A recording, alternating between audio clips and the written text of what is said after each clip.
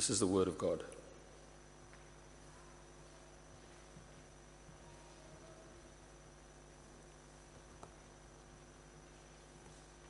There's a bit of holiday reading. I've been reading this book by David Powlison. It's called Safe and Sound, Standing Firm in Spiritual Battles. But David's had a big impact on my life because he taught a number of the counselling classes that I've taken. And this was actually the last book that he wrote before he died in 2019. But in the introduction, he tells the story of his conversion. And kind of in the background, all through his life, up to his mid-20s, the Lord had been drawing David gradually to himself. But the Lord really got his attention through a particular friend, Bob Kramer, a fellow uni student. And Kramer started this 5-year-long conversation about Jesus with David. And Powlison says, he was the first person I met who was thoughtful about his faith. He was able to mount an intellectual defence of Christianity that was very compelling. But the reason our conversation went on for 5 years is because I didn't want a saviour. But on one particular day, something different happened. It was like other conversations, with Bob explaining reasons for Christianity, which now made perfect sense to David. And he writes, "Then Bob stopped making the case for Christianity and simply shared his heart with me. He said, 'Diane and I really love you and we respect you. But what you believe and how you're living, you're destroying yourself.' Bob had earned the right to say this to me, and the Spirit used those words in my life. I immediately came under intense conviction of sin. My sins flashed before my eyes, attitudes, thoughts, and actions that a few minutes before I had seen nothing wrong with. Most fundamental of all, it struck me that I had not believed in the love God had for me." So Powlison followed up and asked, "How do I become a Christian?" And they had a conversation about God's promise of being made clean, of being given a new heart from Ezekiel. And then, Powlison asked for the Lord's forgiveness. That's a sweet story, isn't it? Sweet words were spoken in the context of a friendship. A friend shared his heart with another friend. He took the risk to be honest. What you believe and how you're living, you're destroying yourself. And the loving intent behind that honesty was heard and received. Those words were God's means of bringing life in Powlison. Don't you want to grow in sweet speech like this? Speaking in winsome and wholesome ways, speaking words that enrich those around you. Well, that's our focus for today from the book of Proverbs. Just to give you some context, some time ago I had the opportunity to speak here in the early chapters of Proverbs. We kind of worked through it chapter by chapter. And the way I understand Proverbs is it's kind of about crossroad points in our life. It's about highlighting the difference between wisdom and folly, life and death. It's about kind of bringing moments of decision that we live in every day into sharp focus and helping us to live out this kind of practical daily wisdom that's shaped by a fear of the Lord. Now, over the next 3 weeks, today and the coming 2 weeks, we're going to be looking at Proverbs, but in a more thematic way this time, applied to our relationships with one another. And we've kind of settled on this partly because at Ashfield here, kind of catch cry we're wanting to promote to the outside world is meet us, meet Jesus. And I guess relationships really are the heart of the Christian life. It's about knowing Jesus and being known by him, and then knowing and being known by each other. So we're going to be thinking about Proverbs in this way. Today our focus is on our speech. Next week we'll look at self-control, and the following week, humility. In terms of an outline for today, we're going to be asking the question to start with, what is sweet speech according to Proverbs? It's going to be the longest section for our talk today, sampling a range of concerns from Proverbs. Then we're going to be asking the question, where does sweet speech come from? And then thirdly, how do I grow in sweet speech? So what is sweet speech? A whole lot of Proverbs describing what I would call sweet speech, which is just a way I'm summarising the kind of wise speech that Proverbs is calling us to live out.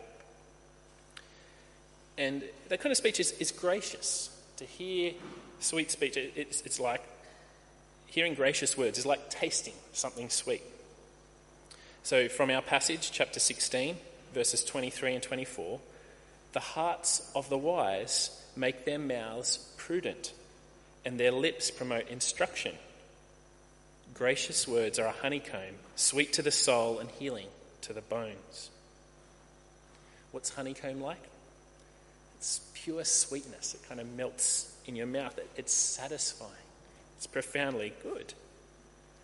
And that's what hearing wise speech is like. And it's sweet, like wisdom. So Proverbs 24, verses 14 and 15. Eat honey, my son, for it is good. Honey from the comb is sweet to your taste. Know also that wisdom is like honey for you. If you find it, there is a future hope for you, and your hope will not be cut off. We also see that sweet words are persuasive. So the NIV renders the verse we looked at before from chapter 16 as promote instruction. I think what it's saying is it creates a climate where you're willing to hear someone when they speak to you in this kind of way. And it's interesting that ESV translates Proverbs 16:23 this way: the heart of the wise makes his speech judicious and adds persuasiveness to his lips. So we hear wisdom and it's sweet, it's compelling. We actually become open to someone's influence over us. I think of my father-in-law's words to me the Monday before our wedding. Context was I was living in a share house, and it just so happened that the group of guys who I was living with, we had to be all moved out by the day of our wedding, all of us, because the owners were going to come back to occupy this house. So that week in the lead up to our wedding was quite stressful, and the Monday before the Saturday, I spoke some angry words to Hayley about her not being as good a support as I'd hoped she would be. And, the Lord got my attention. I confessed to her my wrong in that. But I went for a walk with her dad, and we were just kind of chewing the fat, I guess. And he just said to me, you can't wish that your spouse was just like you. It's just really destructive to go there. But what I've come to learn over the years, he said, from my experience of living with Beth, is that she has so many wonderful strengths that complement my weakness.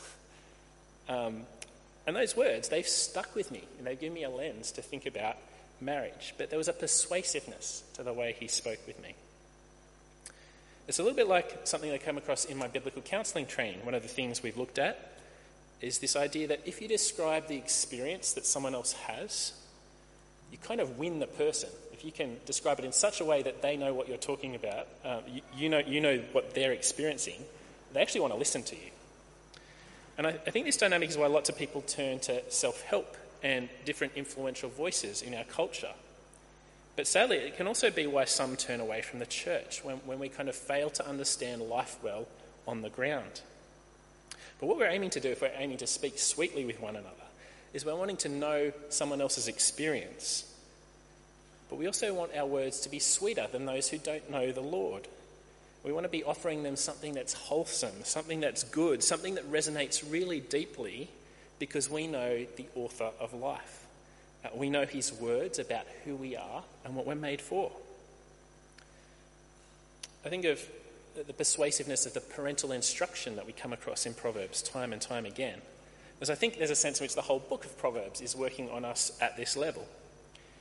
The father kind of figure throughout Proverbs is saying, I see things that you can't see. I want what's best for you. I want to show you the beauty of what you can't see. I love you, so I'll warn you of danger. And I'll say it in ways that are vivid and memorable. But sweet speech, it also speaks the truth in love. I think that's a key characteristic of it. It's the way that Paul describes it later in the New Testament, and I think it ties in really well with what we see happening here in Proverbs. When we speak sweetly, we speak honestly for another's good.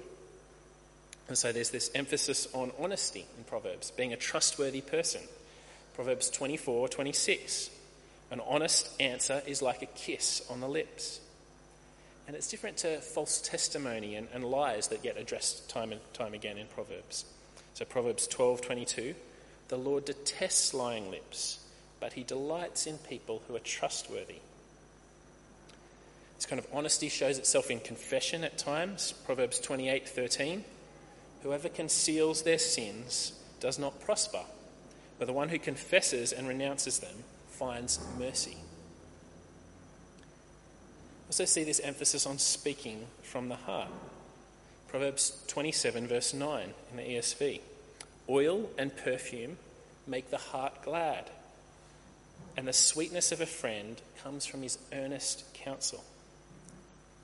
And that's like Bob Kremer sharing his concern with David Powelson, sharing his heart. But we also see this focus on rebuke as well. Proverbs 27, 5-6.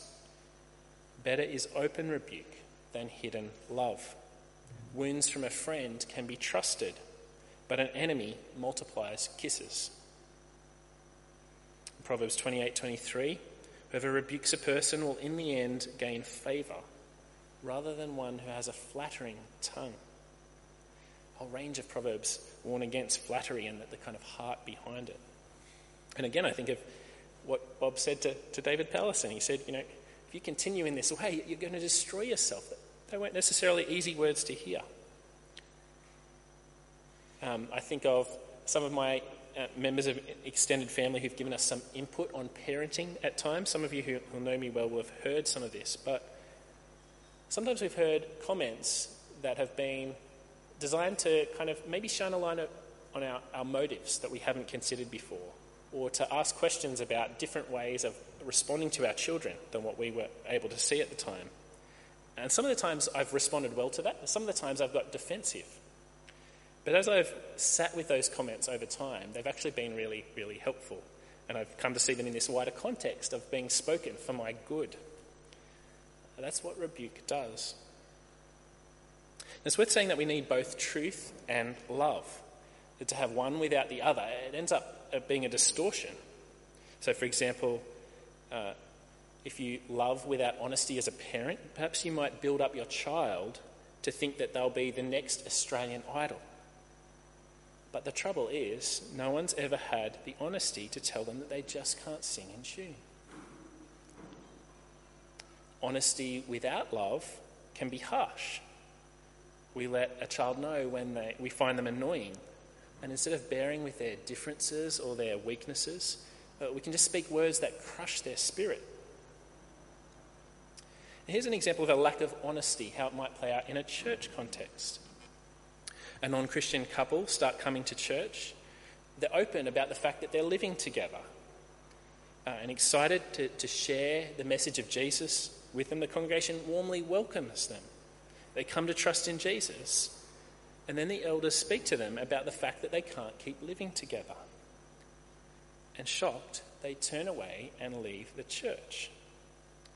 What happened there? Well, I'm sure there's much that was well intended.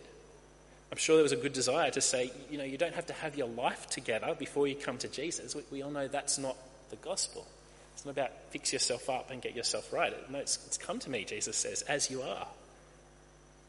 But I wonder in these kind of situations that I've heard of playing out elsewhere, I wonder if it's possible that a lack of honesty about the living together under Jesus, that there was just no conversation about it. I wonder if that kind of set that couple up for a fall. If we need to have an honesty that welcomes but doesn't set people up with false expectations as well. Also, we see that a sweet speech reflects self-control. So we're to have a filter on our mouths. We don't just speak the first thing that enters our minds.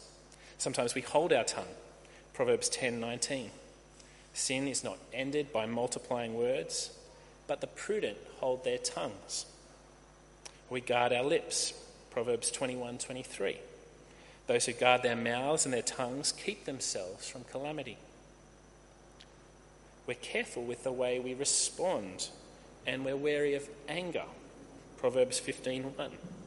A gentle answer turns away wrath, but a harsh word stirs up anger. And Proverbs 17:27. The one who has knowledge uses words with restraint, and whoever has understanding is even-tempered. We also see that sweet speech is timely and fitting. So Proverbs 15:23, A person finds joy in giving an apt reply. And how good is a timely word? Sometimes it's a wise correction that's needed. Proverbs 25:12, like a gold ring or an ornament of gold is a wise reprover to a listening ear. I think again at this point of my father-in-law who shared that the proverb I read earlier about a gentle answer turning away wrath. He shared that with me at a moment when we were in a difficult conflict situation and we were prone to speaking our anger in ways that could have caused damage. And hearing that proverb was just profoundly helpful for us in that moment and changed the course of how we moved forward. But sometimes we need a kind word. Proverbs 12:25. Anxiety weighs down the heart, but a kind word cheers it up. I think of my nana, who's no longer with us, but I think of her in childhood where there was some situation, I don't remember what it was, but I knew that I felt like a failure. And I didn't need to say anything. She already knew what I was thinking. She knew me that well. And she spoke to my fear and she highlighted the fact that she knew my intentions were good. And that set my fears at ease. It cheered my heart. I want us to consider Jesus' sweet speech for a moment in terms of this idea of being timely and fitting, appropriate to the person. Consider the way that Jesus speaks particularly to the simple, the fool, the mocker, and the crushed in spirit. Now I'm indebted to Zach Eswine, who's helped me to see this. But he picks up on the fact that the voice of wisdom is crying out in Proverbs 1:22, how long will you who are simple love your simple ways? How long will mockers delight in mockery and fools hate knowledge? So the three types of people here, the simple, the mocker, and the fool. But later, Proverbs introduces us to a fourth, the crushed in spirit. And we don't have time to unpack these in detail, but the point is each person requires a different type of response. And we see Jesus living out this wisdom in his ministry. To the simple, to those open to anything, he says things like, count the cost of following me. You might dream of a trouble-free life, but it's not going to be a bed of roses. Why? Well, he wants to give them realistic expectations. He knows they won't go the distance without it if they don't know what they're up for. To the fool, someone confident in their own opinion, unwilling to listen, Jesus tells them parables. Parables that are relatable, and yet the meaning is hidden. Why? So that they might say, I don't understand. Master, would you teach me? To the mocker, a hard-hearted person who tends to be violent in their opposition, Jesus says, woe to you. Words of judgment. Why? When Jesus says woe to you, he actually hasn't stopped speaking to you, and that's a good thing. It's not too late. It's being called out for your sin, but there's opportunity to cry for mercy and to turn back to him, like the Ninevites who repented at the preaching of Jonah. To the crushed in spirit, those oppressed, mistreated at the hands of others, the weak, the vulnerable, Jesus speaks tenderly. A bruised reed he will not break. The point is this, Jesus lived this out. He spoke sweetly. Each of his kind of tailored approaches to each person was intended to give them life and where to follow in his steps. So if I ask the question, what is sweet speech? It's in a whole bunch of things. We could put it this way, sweet speech is sweet like wisdom. It's persuasive. It speaks the truth in love. It practices self-control. It's timely and fitting. But where does sweet speech come from? I think Proverbs is at pains to tell us that it's about the kind of person that you are. So Proverbs 15:2, the tongue of the wise adorns knowledge, but the mouth of the fool gushes folly. Knowledge comes from the wise, folly from the fool. The words we speak reflect whether we are wise or foolish, whether on the path of life or death. Another interesting way that Proverbs comes at this is it's what satisfies us as the ones doing the speaking. So we've considered kind of the sweetness of speech to the person listening, but Proverbs also talks about the appetite of the speaker. So Proverbs 18:20-21. From the fruit of their mouth a person's stomach is filled. With the harvest of their lips they are satisfied. The tongue has the power of life and death, and those who love it will eat its fruit. Are you satisfied by rash, angry words that cause harm? Words that tear down and destroy? Words that bring death? Or are you filled by speaking for others' good? Words that build others up, that are good for them to hear? Words that give life? In other words, the way we speak reveals our heart. So it's no surprise that Jesus links our words to being produced by our hearts. Matthew 12:33 and following, he says, "Make a tree good and its fruit will be good. Make a tree bad and its fruit will be bad. For a tree is recognised by its fruit. For the mouth speaks what the heart is full of. A good man brings good things out of the good stored up in him, and an evil man brings evil things out of the evil stored up in him." I think the reality for us is that at any given moment, either a love for God is ruling our hearts, or a desire for some other thing has taken its place. I think of a moment at home in our house that I've shared with others before to illustrate this kind of thing. I try and choose a discrete moment to respond to an SMS that's not kind of, in the middle of family dinner time or when things are chaotic at home. And what I found is that often I'm still interrupted by one of our children that is oblivious to the fact that I've got my phone out and I'm in a mid-train of thought. And I've found that I have this habit of I can just snap at them. And what's going on there is I'm wanting kind of peace and quiet, an uninterrupted moment, and they've kind of blocked that goal. And my interpretation is, you're in the way of what I want right now. So the words we're speaking, they either come from a heart of love or manipulation. Love is, I want what's best for you. Manipulation is, I want something. How can I use you to get what I want? Now we'll take a look at a couple of visual tools that I use in counselling, if we can get them up on the screen. The first one is what I call a negative feedback loop, and I usually use this in marriage counselling, but I could picture any relationship. And what it's showing is the fact that we live from our hearts. And here you've got a number of things going on. We each come with our particular complaints or problems from the relationship, but we respond with the same kind of behaviour that we normally do, reinforcing the pattern. Each person's seeing what they're not getting from the other person, but nothing changes. But if we look at the next slide, let's think about the desires that operate in the heart. For one person on the left, there's desires for comfort, predictability, ease and control. For the other, on the right, there's desires to be understood, heard and valued. Now those things aren't bad things. The problem is that when these things rule the heart, both people are actually manipulating one another. It's not love. But the next slide shows a different dynamic. It's loving God with our hearts. It's where a love for God, it trumps all other desires and results in a love for the other person, putting their interests before your own. And it leads to a very different outcome. Both people are actually encouraged in Christ. To flesh this out a little, let's look at the next slide. If that comes up, yep.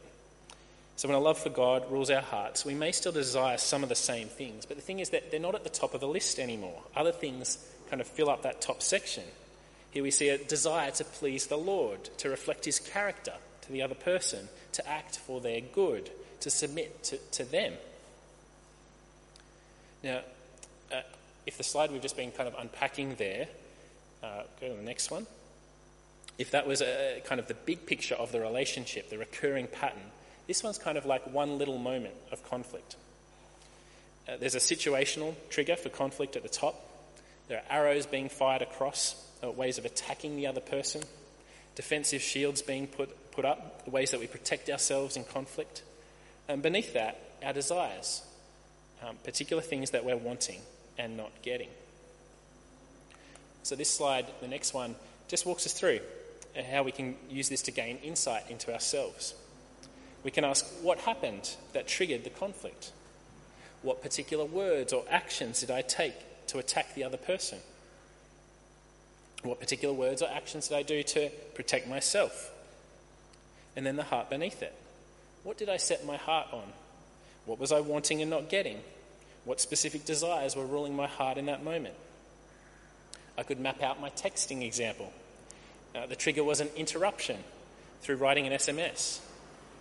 I attacked by speaking harsh words. I was wanting a moment of peace and quiet, free from interruptions. A bad thing? No. But in that moment, I wanted it too much. And I saw my child being in the way of what I wanted instead of someone to love. The good news is, we don't need this one now. So the good news is that we're all invited to become wise. Jesus is actually holding out the invitation to each of us. Each one of us has spoken at times in ways that has exposed our foolishness. Each one of us have had other things rule our hearts other than a love for God. And at times each of us have failed in our speech to love others and instead tried to use them. But Jesus says, I have forgiveness that's as deep as your problem. He says, come to me, leave your prickly ways of speaking behind. I'll make you clean. I'll give you a new heart. I'll enable you to speak sweetly as I do. So we're asking, where does sweet speech come from? And we've seen that sweet speech flows from the heart. And that kind of really huge relief for us and our hope is that Jesus gives us new hearts so we can actually grow in sweet speech. And so for our final section, we're kind of asking, how do I grow in speaking sweetly? And I'll give you two different activities that you might like to do from here, and they go in different directions. The first one is, I'm encouraging you to think of someone who's impacted you. And the second one, think of someone that you're currently interacting with on a regular basis. The first one, pick someone who's spoken sweetly to you. I'm going to mention a little bit of detail here, but if we pull up that last slide again, you'll see this detail up on that link. So instead of having to write this down, if you want to remember it, you could just write down that link down and come back to it later. So the person who's spoken sweetly to you, first question to ask is, in what ways has this person lived out a sweet way of speaking? And then secondly, what can you learn and put into practice from them? The second one is to pick one relationship. And I'm going to ask you to make this person the focus of your application today and over the next 2 weeks. So this week, the focus will be, going forward, on your speech with this particular person. So it'd be helpful to think of someone who you're likely to have a number of interactions with over the week. And what I want you to do is to kind of capture scenes of life. Pay attention to particular interactions that you have and then kind of review them in hindsight. And these are the kind of things that you might ask yourself. 1, did my words bring life or death? Did I produce thorns or fruit? Secondly, how did that interaction reveal my heart? Thirdly, confess and ask God for help if you find that you kind of responded in prickly, thorny ways. If, on the other hand, you see that you bore fruit and the Spirit was at work in you, give thanks and ask for the Lord's help to grow in a more and more kind of way, as Paul teaches us in the New Testament. You're loving well, we'll do so more and more. Fourth, how can a love for God reshape the desires of my heart? If you've seen that your heart's straying, it's really helpful to think through, how can a love for God reshape these desires? The final question, fifth, how does a love for God change my attitude, my tone of voice, and the words that I speak? That's all for now. Please join me in prayer.